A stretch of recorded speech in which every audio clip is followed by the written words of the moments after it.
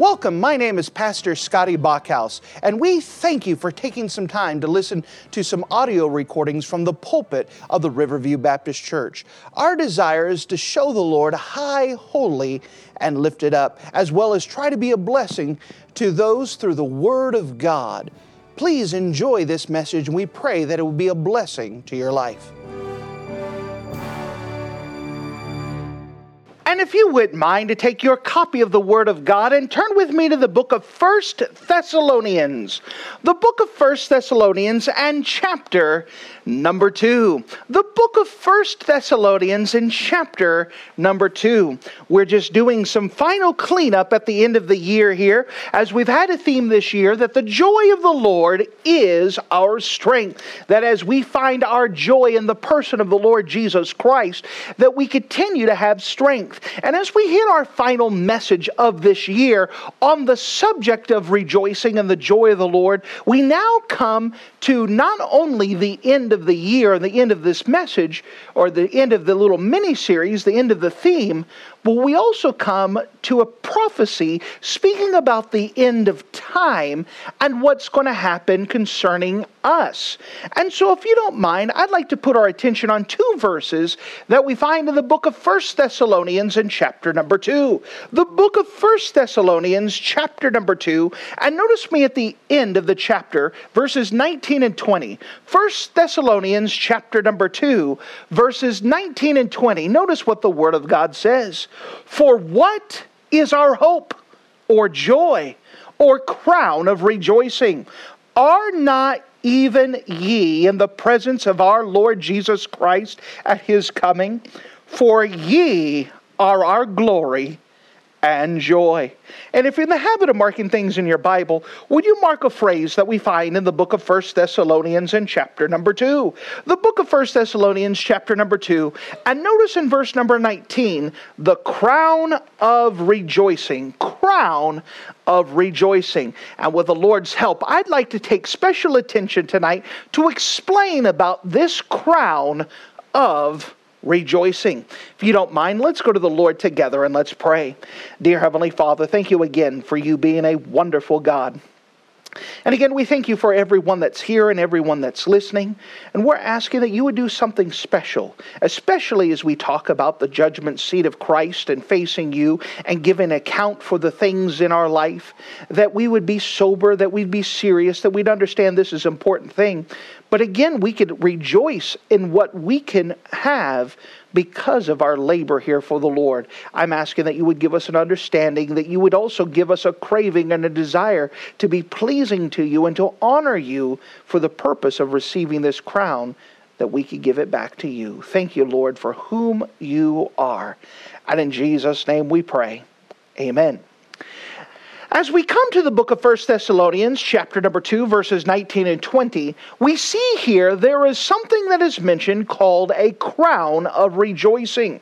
And as we start off, I want to present to you the reward. The reward. Now, the Bible talks about that we're going to stand before God and give an account. We'll go into more detail here in just a bit.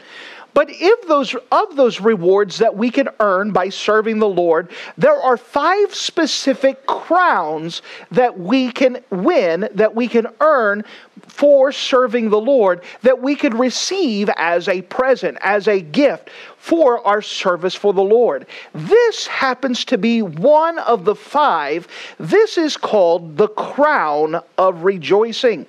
And as we study this, we find something interesting about the crown of rejoicing, is that this is a crown for those who disciple others. Now, what is discipleship? Discipleship, as we define it, is developing the habit of obedience to the Lord Jesus Christ.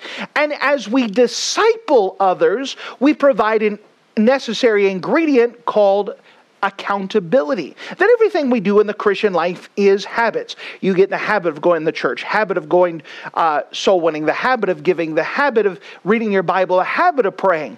Well, as disciplers, we help people take the next step of obedience in the Lord Jesus Christ, to follow after Him. Sometimes the very first step is salvation. And so we find out where people are at and bring them to the next level. Maybe we find someone and we have the privilege of working with someone who does not know for sure that Jesus Christ as their personal Savior. What a great privilege it is for us to be able to open up the Word of God and to show them that they can have forgiveness of sins full, free, and forever.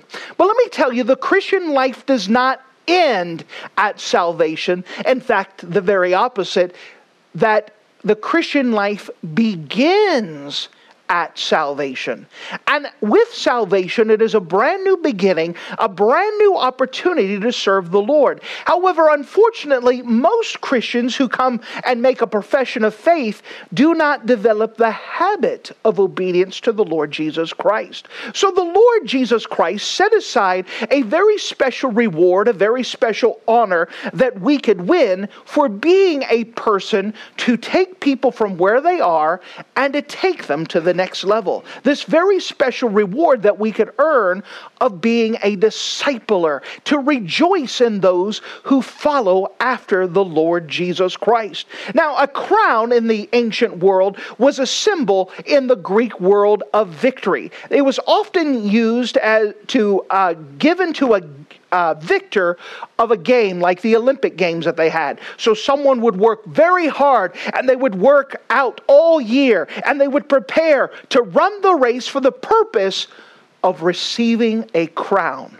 And with the crown, it would be the accolades and the honor. Did they get anything else? Nope, just the crown.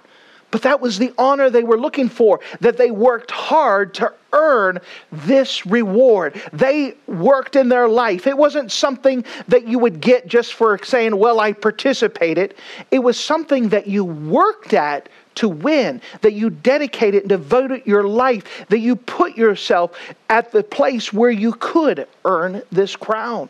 And so when it talks about the crown here, it is talking about something that you would set your life apart to earn, to work, to strive for the purpose of pleasing the master. There's something about being recognized and having the master of ceremonies or the master of the universe to be able to say, well done, my good and faithful servant. Here is a crown given to you for your labor. Here is a crown for you for what you have done. Now, Paul was anticipating for his converts to one day receiving this crown. Notice again, for what is our hope or our joy or crown of rejoicing? Are not even ye in the presence of the Lord Jesus Christ at His coming? For ye are our glory and joy. So here's the scene here, that Paul was not so much looking at himself, but what he was looking at is the people that he invested in. Whether he invested in them to win them to the Lord, or he invested in them to help them develop the habit of obedience to the Lord Jesus Christ. But as a happy father, he's looking forward to the day when those people he invested in, they stand before the Lord Jesus Christ. And they receive rewards in their body because they were obedient to Jesus Christ. Because they honored God. Because they served God. And he's rejoicing that they get to receive this crown. That they get to serve God. That's what he was looking for. Not so much for himself, but he's rejoicing that they get the opportunity because he got to invest in them. You know, the reason why he's pastoring over there is because someone put a loving arm around them and said, let's go forward. Let's take a step. Let's move forward together. That someone took the time to invest in another person, to pour their life. You know, we spoke about that discipleship is helping someone develop the habit of obedience to Christ. But you know, it goes a lot more into that basic definition. It is the pouring of yourself into another person. To pour your life. to see it succeed. That's what Paul was looking for. He was looking forward and seeing how this investment matured. To see the people that he cared about, that he took the time to walk beside and took a step and took a step and took a step until finally they were walking on their own and they were serving God on their own. And one day he was going to watch them stand before the Lord Jesus Christ and receive rewards for themselves. And he had the privilege of knowing, I helped them. I invested. God used me as someone in their life that they served God, that they would have not have done it on their own.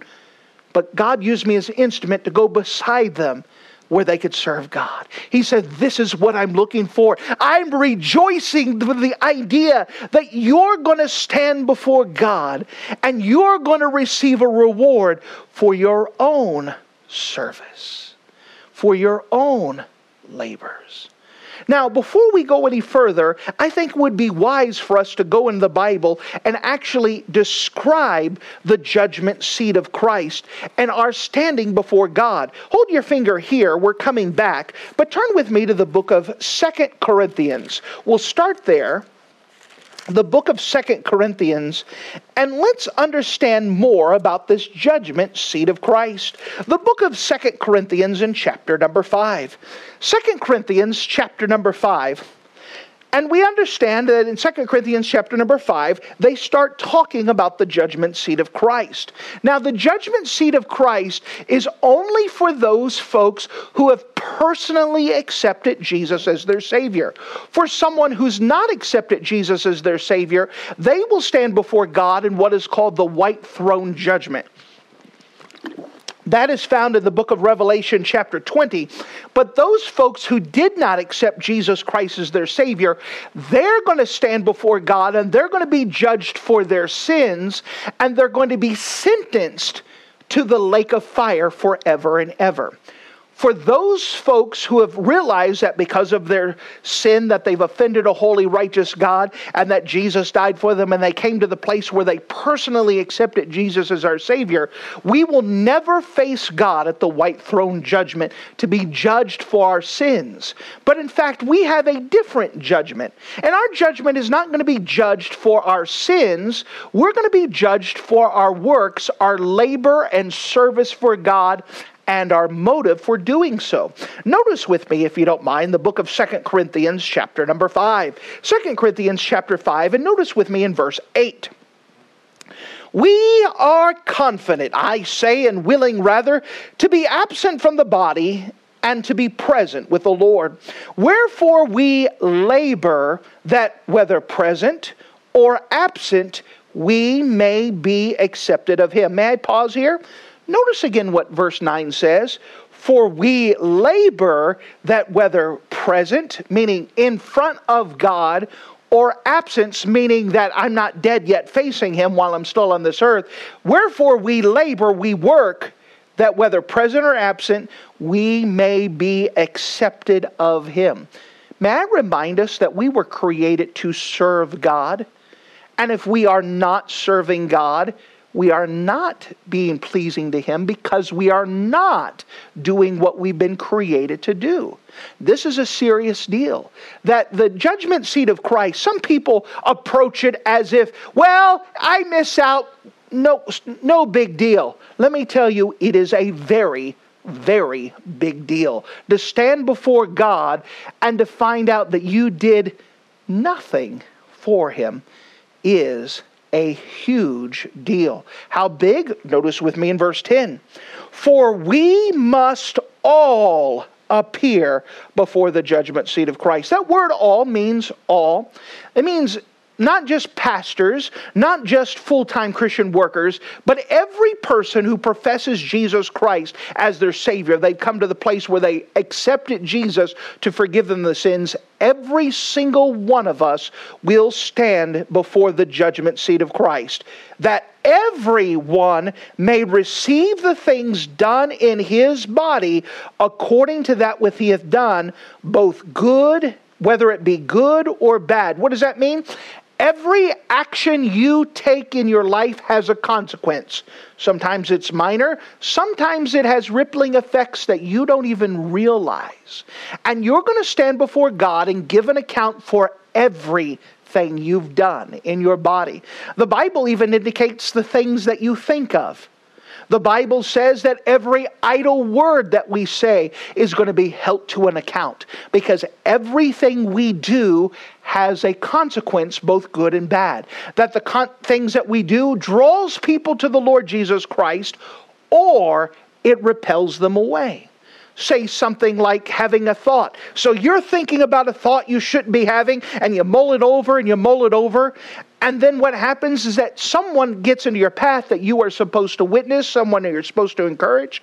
But instead, you're preoccupied with that thought, and you're no way in spiritual shape to help that person out.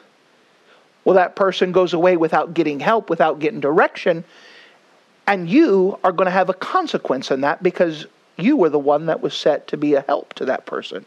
You understand, everything that is done in our body is a big deal. And everything that is done in our body has a consequence, whether it's good or whether it's bad. And we're going to be evaluated.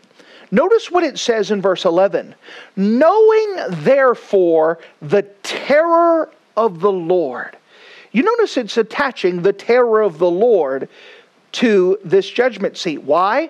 Because I have to stand and give an account to the King of Kings, to the Lord of Lords, to the God who made me, why I served him or why I did not serve him. Knowing that I'm going to have to give an account. By the way, how can you excuse yourself to the God who died for you why you couldn't read your Bible? How can you excuse yourself to the God who died on the cross in a horrible way why you couldn't show up to church? How can you justify and excuse yourself? By the way, those are rhetorical questions. You cannot. You're going to stand before God and be guilty. And by the way, you don't have to. You can make a choice to say, I'm going to serve God because he loved me so much. He died for me. I'm going to have to give an account. Someone said life is like a cafeteria line. You could take whatever you want, but there's a cash register at the end. Well, that's true. You are free to do whatever you want, knowing that one day you're going to stand before God and you're going to have to give an account for everything done in your body, both good and bad. Understanding there's consequences for everything that you do. Knowing, therefore, the terror of the Lord, we persuade men. This is a big deal. Knowing that I'm going to stand before God and give an account, you know what I'm going to do? I'm going to go out and I'm going to encourage others to take another step for the Lord. I'm going to bring them. Maybe they need to know salvation. Knowing, therefore, the terror of the Lord, knowing I'm going to give an account, I'm on purpose going to go try to tell people about Jesus Christ. Knowing, therefore, the terror of the Lord, I'm on purpose going to use my life and influence and helping someone get closer to the Lord. This is a big deal. Knowing, therefore, the terror of the Lord, we persuade men, but we are made manifest unto God. That word manifest means to be exposed, to make clear. What this is that we are going to be made clear our entire lives before God. Every little bit. There's nothing that is going to be hidden in your life. In fact, the Bible says this, that the things that are done in secret are going to be pronounced on the housetops. That's a good poetical way of saying the same thing. Nothing is going to be hid. Everything is going to be made manifest. Everything is going to be made open. And I trust also are made manifest in your consciences. Knowing that you're going to stand before God, you should have this in your mind. Again, how can you justify your actions to the God who died for you when you said, you know what, I just didn't feel like serving you. I don't care. How in the world can you justify that? And one day you will stand before God and give an account for that actions, bad attitudes, spirit. You're going to stand before God. No wonder it says, knowing therefore the terror of the Lord. Notice, if you don't mind, another passage that speaks about this judgment seat of Christ in the book of 1 Corinthians chapter number 3. We were in 2 Corinthians. Turn with me to 1 Corinthians chapter number 3, and we could see more about this judgment seat of Christ. This standing before God, giving an account. In the book of 1 Corinthians, chapter number 3, we could see that God, once again, is giving us more information on the judgment seat of Christ. Notice with me 1 Corinthians chapter 3. Notice with me starting at verse 11. For other foundation can no man lay that is laid, which is Jesus Christ. That means that here it's given us an illustration of a building, and that before you lay anything else down, you put the foundation. Jesus Christ is the foundation we build upon, that He is the solid rock, that first of all, He had to take care of our sins, and everything we build is built off of there. Verse number 12, now if any man build this upon this foundation, gold, silver, precious stones, wood, hay, stubble. Notice that there's differences here. You have gold, silver, precious stones. Then you have wood, hay, and stubble. Verse number 13. Every man's work shall be made manifest. There's that word manifest again. It means to be made clear, to made open, to expose. Every man's work shall be made manifest, for the day shall declare it.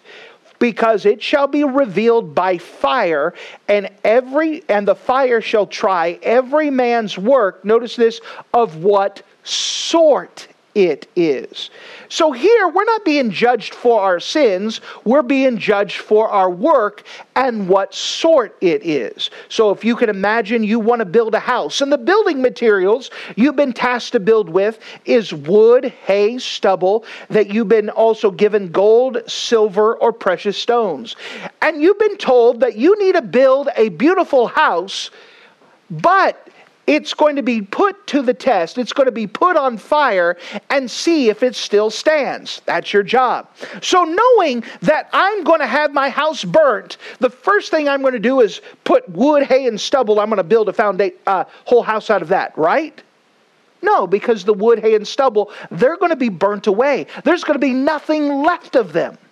The only thing that's going to last is the gold, the precious stones, the silver. You want to build it out of materials that will not burn.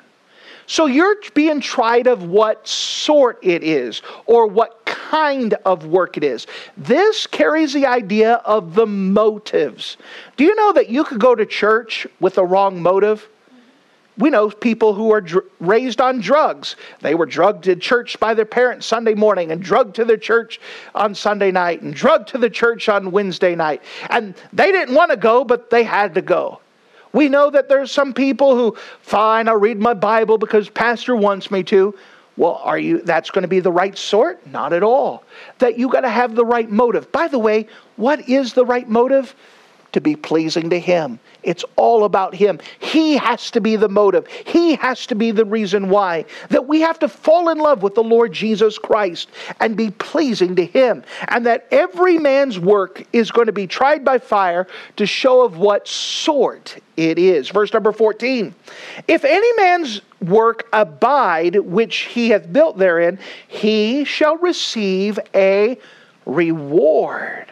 And if any man's work shall be burned, he shall suffer loss, but he himself shall be saved, yet also by fire. Now, verse 15 is important. Here we're talking about a saved person. How are they saved? Not by their works, but by the blood of Jesus Christ. That is the foundation. That's not going to be burnt away. Now, once we are saved, once we're a Christian, we now start to build on that foundation. Am I living my life selfishly? Am I living it for myself? Am I just trying to make myself happy, try to please myself? Well, that may be good and all, but when you stand before God, it's going to be burnt away. And you're going to realize the loss of your rewards. Here's the rewards God wanted you to have, but you don't get any of those because you didn't do it for Christ and you didn't serve Christ. You did nothing. And you're going to stand before God and face Him in front of everyone. And your life is going to be tried just like that. However, verse 14, if any man's work abide which he hath built thereon, he shall receive a reward. And we receive this reward. One of those rewards is the crown of rejoicing, which the Apostle Paul had made mention in the book of 1 Thessalonians chapter 2. By the way, what is this crown of rejoicing? This is a crown we could win by working with others, winning them to the Lord, and discipling them. That we get to take people from where they are and move to the next level. That what happens is that we're going to stand before God, and our work is going to be made manifest, and God's going to say, see, look, you gave your life to help that person follow me. And because they followed me, because you gave out your life, you receive a reward. Good job. That's what I want. Everyone look. Now, by the way, what do you do with those crowns? Well, turn with me, if you don't mind, to the book of Revelation chapter 4. Revelation chapter 4. Revelation chapter 4. Revelation chapter 4 is an account that happens right after the rapture and shows us what's going to heaven right before the tribulation. And an interesting statement is almost glossed over and missed, but notice with me in Revelation 4 and verse 10. Revelation 4 and verse 10. The 24 elders fall down before him that sat on the throne and worship him that liveth forever and ever. Notice this, and cast their crowns before the throne, saying, Thou art worthy, O Lord, to receive glory and honor and power, for thou hast created all things, and for thy pleasure they are and were creative. Now remember, we're going to be judged for our works of what sort they are. What is the right sort? What is the right motive? We're doing it for Christ. So it makes sense that when we receive these rewards, because we were doing it for Him, we're going to give it back to Him. By the way, what does this show? What this is, and by the way, some young man pointed this out. He said, this is a quantifiable way. That's a fancy word of saying that we could numerically count. This is a quantifiable way to show our love for God. Basically, we're going to stand before God and said, Lord, this is how much I loved you on earth, and here is the proof of it. And we're going to cast it at His feet, saying, this is how much I loved you. Now remember, words are cheap. You can say, I love you all you want, but it is actions that prove the point. You could sing the song, oh, how I love Jesus, oh, how I love Jesus. And you could sing the song, but if you do nothing with it, then those words are empty. They're going to be burnt away. There's going to be nothing left. But to be able to stand before God and say, this was the proof of my love towards you, and to cast it at His feet and take our turn, this is a big deal. May I say, I don't want to be behind the Apostle Paul with all of his crowns. In fact, the meager crowns that I have, I look down and say, well, this is boiled down in my hands, all that I loved God. I loved God, but this is all I loved God. And to be able to give to Him. You understand that this is a big deal. Why is this a big deal? Verse number 11, for thou art worthy, O Lord, to receive glory and honor and power, for thou hast created all things, including me, and for thy pleasure they are and were created. Now, God's not being selfish. Our whole purpose of existence was to be pleasing to God. What we're doing is we're proving, did I perform why I existed in the first place? I was created to please God. Can I prove that I did what I was created to do? Yes, by casting my crowns at His feet. Now, all of that is talking about the reward. As we're going back to 1 Thessalonians in chapter number 2, let's go back as we're talking about the reward. What is the crown of rejoicing? It is a reward we earn by winning people to the Lord and discipling them. Now, this is not an exclusive reward. This is a reward that any Christian can get. By the way, this is a reward that every Christian should get. This is a reward that every Christian is expected to get. Do you know that you are expected to win people to the Lord and to disciple them?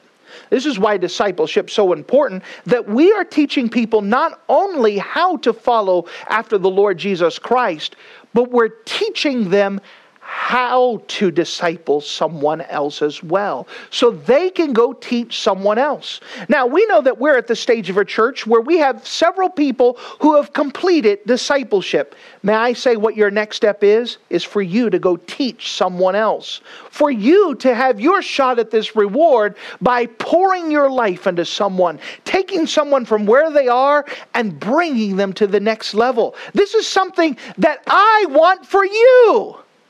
This is what the Apostle Paul had wanted for his disciples. That one day they're going to stand before God and they're going to receive the rewards. And he's going to go, that's what I wanted. This is the greatest day ever. This is what I wanted. I have a reason to rejoice because they get to stand before the God that we loved and prove to God that they loved him. That they loved him with their life to serve him. We start off with the reward. Then we go to something else that we notice here, the return. The return. Now, we talked about the judgment seat of Christ. Well, we need to also place this in time. When does this happen? Well, we talk about the return here. Notice with me in verse number 19. For what is our hope or joy or crown of rejoicing? So what are we hoping for? What is our joy? What do we rejoice in? Are not even ye in the presence of our Lord Jesus Christ at his coming? That word presence is a very interesting word. It literally means presence. It doesn't mean some spiritual idea. It means that one day you're going to stand before God face to face.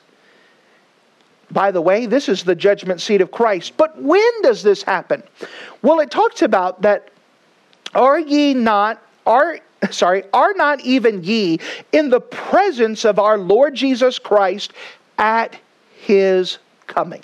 The second coming of Jesus Christ is a very big deal. And there's many prophecies talking about the judgment seat of Jesus Christ, or talking about the second coming of Jesus Christ.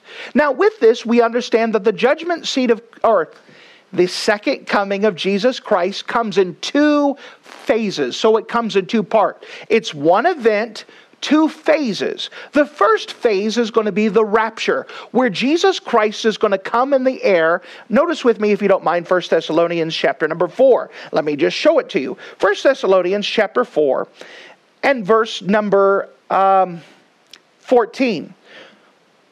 Verse number 13. 1 Thessalonians 4:13. But I would not have you to be ignorant, brethren, concerning them which are asleep, that ye sorrow even as others which have no hope.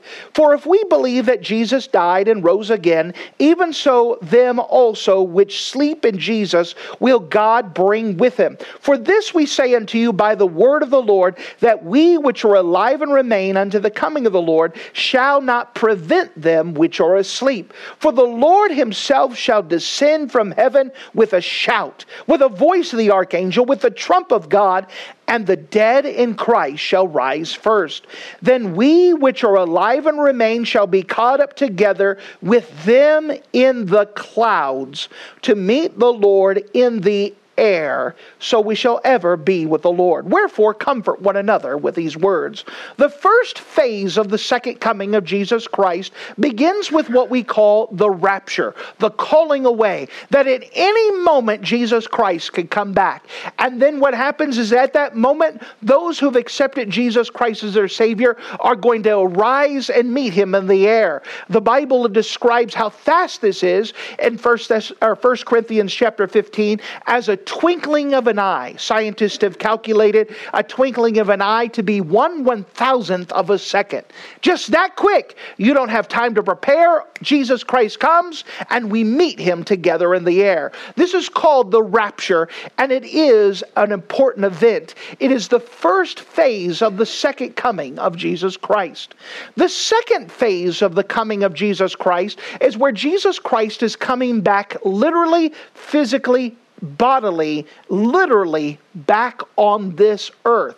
This is going to happen at the end of the 7-year period called the tribulation, and Jesus Christ is going to come back on this earth, and he's going to rule and reign on this earth for 1,000 years. He is coming back. That is the second phase of the second coming of Jesus Christ. Now, in between those two phases, when Jesus Christ raptures us up, that is when the Christians are going to stand before God, and we're going to receive our rewards. We're going to give an account in our body. As soon as the rapture happens, that is the next event for us, is the judgment seat of Christ. So this is an event that you need to prepare for, because it can happen at any time, and it's going to happen when Jesus Christ comes back, and we are literally going to be in the presence, meaning we're standing before literal Jesus Christ. We're going to stand before him in his presence. So we start off by talking about the reward. Then we talk about the return, that Jesus Christ is coming back. This is when it's going to happen. And we're going to stand at his presence in front of him and receive our rewards of what we've done in our bodies.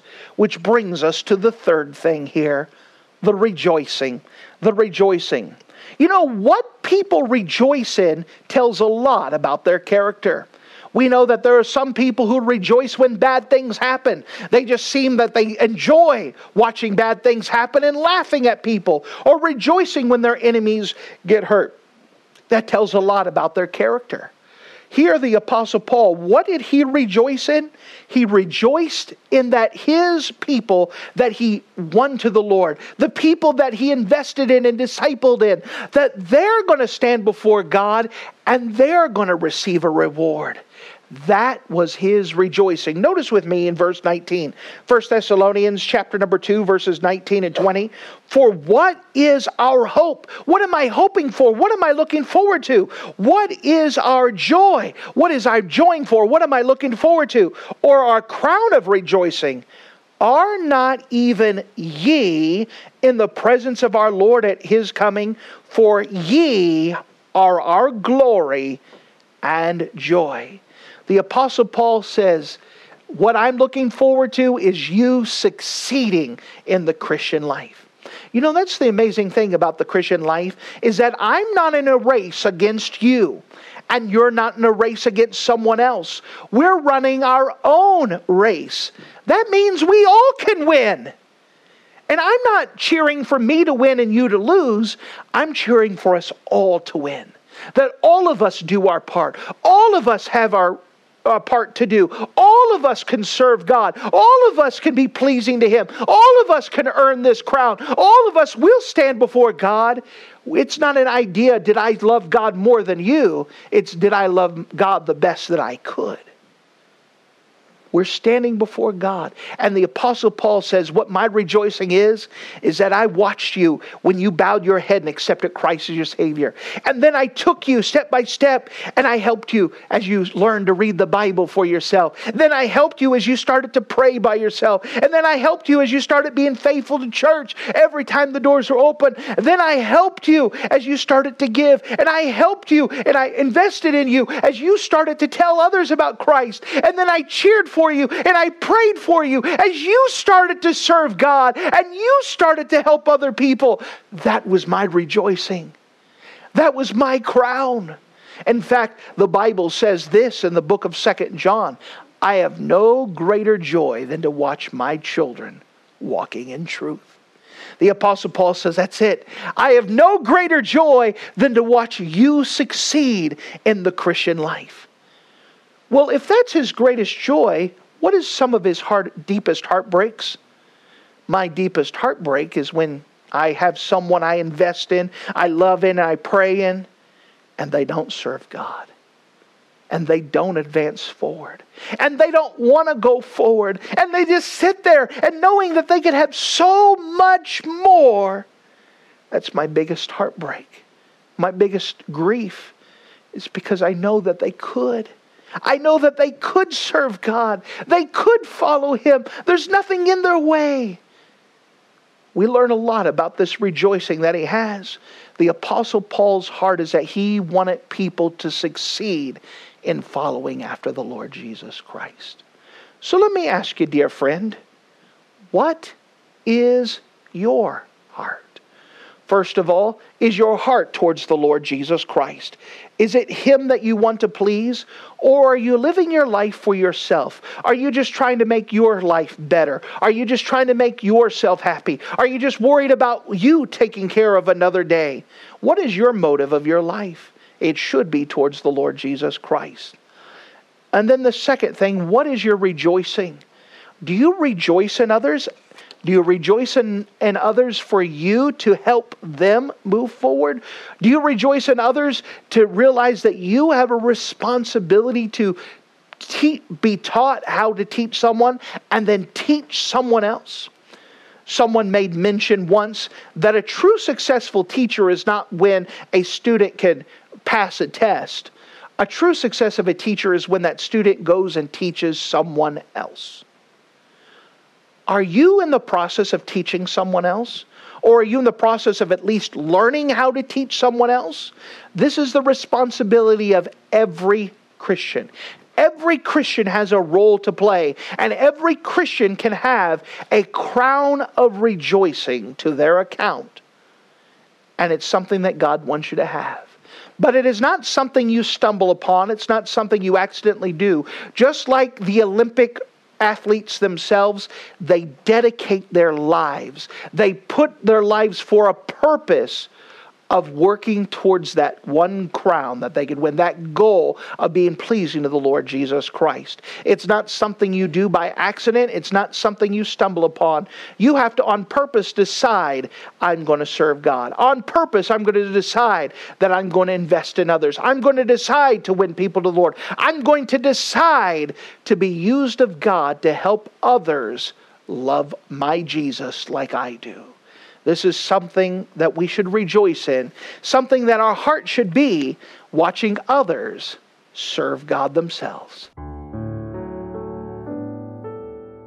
Thank you for listening to this audio message. This is Pastor Scotty Bachhaus, and I encourage you to take this information that you just received and make a specific decision to follow after the Lord. If you don't know Jesus Christ as your Savior, let me beg you to take the time to receive Jesus Christ for the forgiveness of your sins. If you are saved, I encourage you to make a decision in your life to help you get closer with the Lord. If there's anything specific we can do to be a blessing or to pray for you, we encourage you. Look us up on the internet at riverviewbc.com. Once again, that's riverviewbc.com. Or if you would prefer to call us, you could give us a call at area code 920-530-6308. Once again, that number is 920-530-6308.